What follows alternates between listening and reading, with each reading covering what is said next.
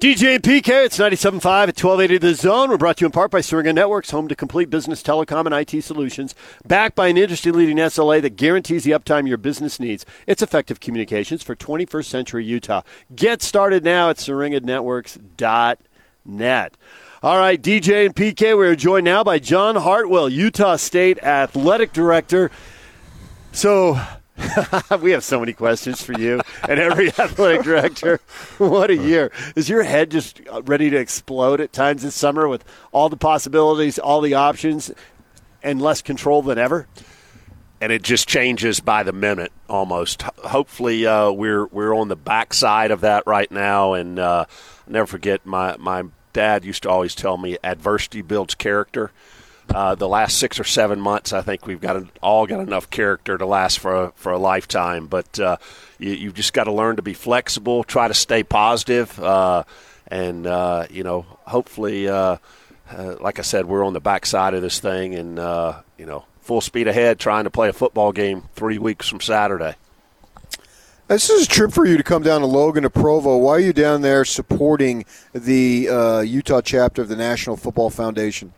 Yeah, National Football Foundation does so much to promote the game of football, and obviously the individual chapters, the state chapters, and the national organization does so much to promote the game of football. And the game of football for the last 4 or 5 years has really been under fire in some cases, and there have been huge advancements in safety, and going back to relating it to COVID-19. I mean, at the end of the day, student athlete safety and welfare has to be at the forefront of everything that we do. But football and you can injuries occur. Injuries are a part of sport, regardless how careful you are, and they're unfortunate. And we're blessed at Utah State and at institutions around the country to have tremendous sports medicine folks, the doctors and the trainers. But football teaches so much about the game of life and about how it takes teamwork and you have to battle through adversity. You have to battle through pandemics and things like that. And it does so much for young men, teaching about the game of life. And so everything that we can do through the National Football Foundation to promote all the good things happening in football, I think it's important for us to do. So I think a lot of these high school football players, especially the better ones who are going to be recruited, have questions about how scholarships are going to work going forward, because everybody who's in school – you're already rolling your eyes. I don't want to talk about it. Everybody who's in school now, they're not – this doesn't count as a year. You're basically getting a free red shirt, which makes sense, and we all get that. But if you're up against an 85 scholarship limit, how are you going to bring in a new class of 25 if – you don't have a graduating class? I mean, you'll have some attrition along the way, but are they going to bump the number up to 100 or 105 and bring it down 5 every year to get back on track? How does this work? Well, pardon the pun here, but that's the $1 million, really more than the $1 million question there. And there's really two components to the challenge. One, it's financial, and every institution in the country, based on cancellation of sports last spring and then delay or cancellation this fall of sports, is dealing with monumental financial challenges. So that's the one component of it there. The other component is roster management, and that's really, the scholarship or the financial portion's really more on the administration side. The roster management's more on the coaching side. And the NCAA has given the ability to increase those numbers, so you'll obviously be able to have more than 85 going into next fall. But it's up to institutional discretion. And let's just look at the numbers. If you have 85, we have 85 kids on scholarship. We have roughly 108 to 110 on our roster, so you've got roughly 25 walk-ons.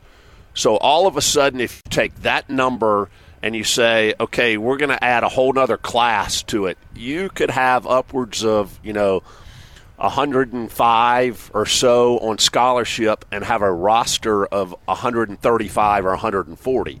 So from a coach's perspective, and oh, by the way, the one thing that doesn't change, you can't have any more than 11 guys on the field at one time. So keeping kids happy and engaged is a challenge with 85 on scholarship and 105 on your roster. And all you've got to look at is the transfer portal and the number of student athletes who are in that on a regular year.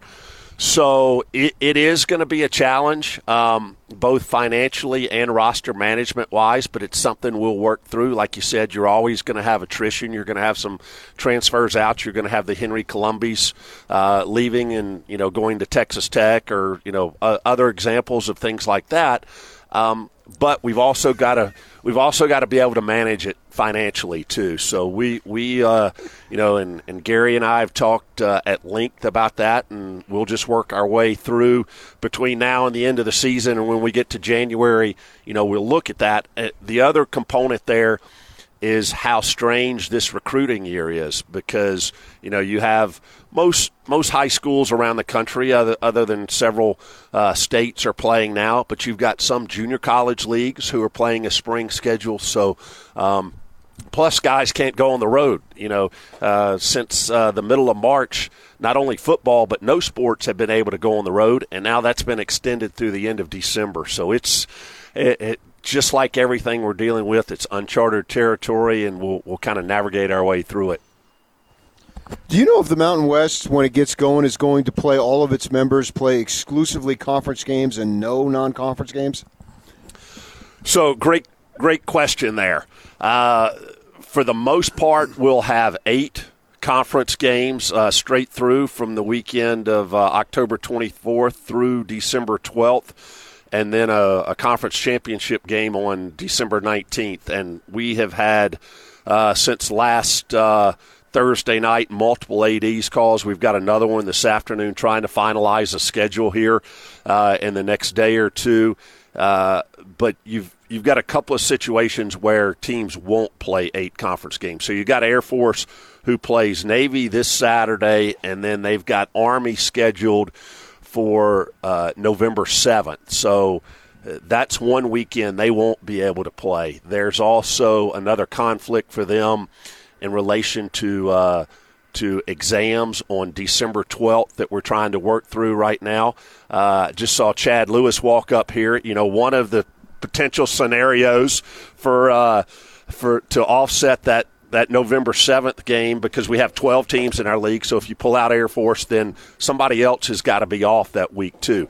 So, there is talk. I don't know how significant that talk is, but there's talk about a Boise-BYU matchup on November 7th. So, there may be a one-off or two that are non-conference games, but for the most part, everybody's going to be conference only. So New Mexico's governor didn't sound big on having football happen. Do they have to play all road games? Hawaii's had a quarantine.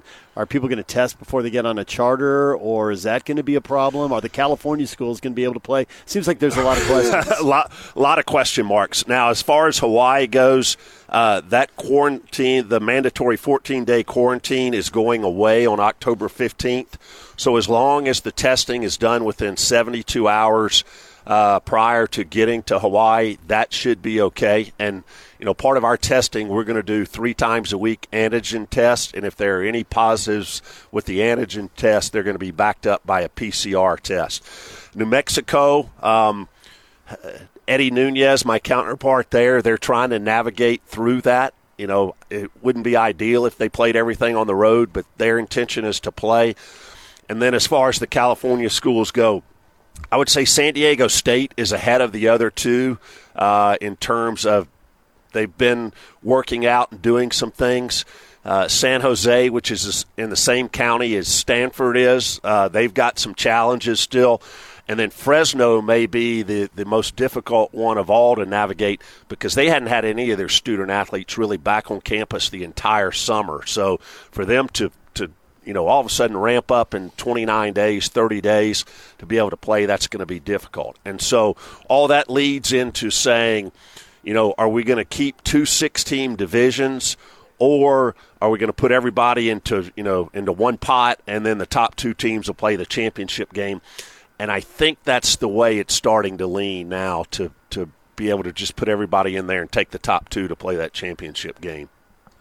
What's going to happen to the contracts that you had with the teams, the non-conference games that you were originally scheduled to play this season that's obviously been shelved? Yeah, another great question. So we are working through those right now. Obviously, the Pac-12 pulled out of playing initially before the Mountain West did. So we had Washington State coming to our place to open up, and then at Washington week 3.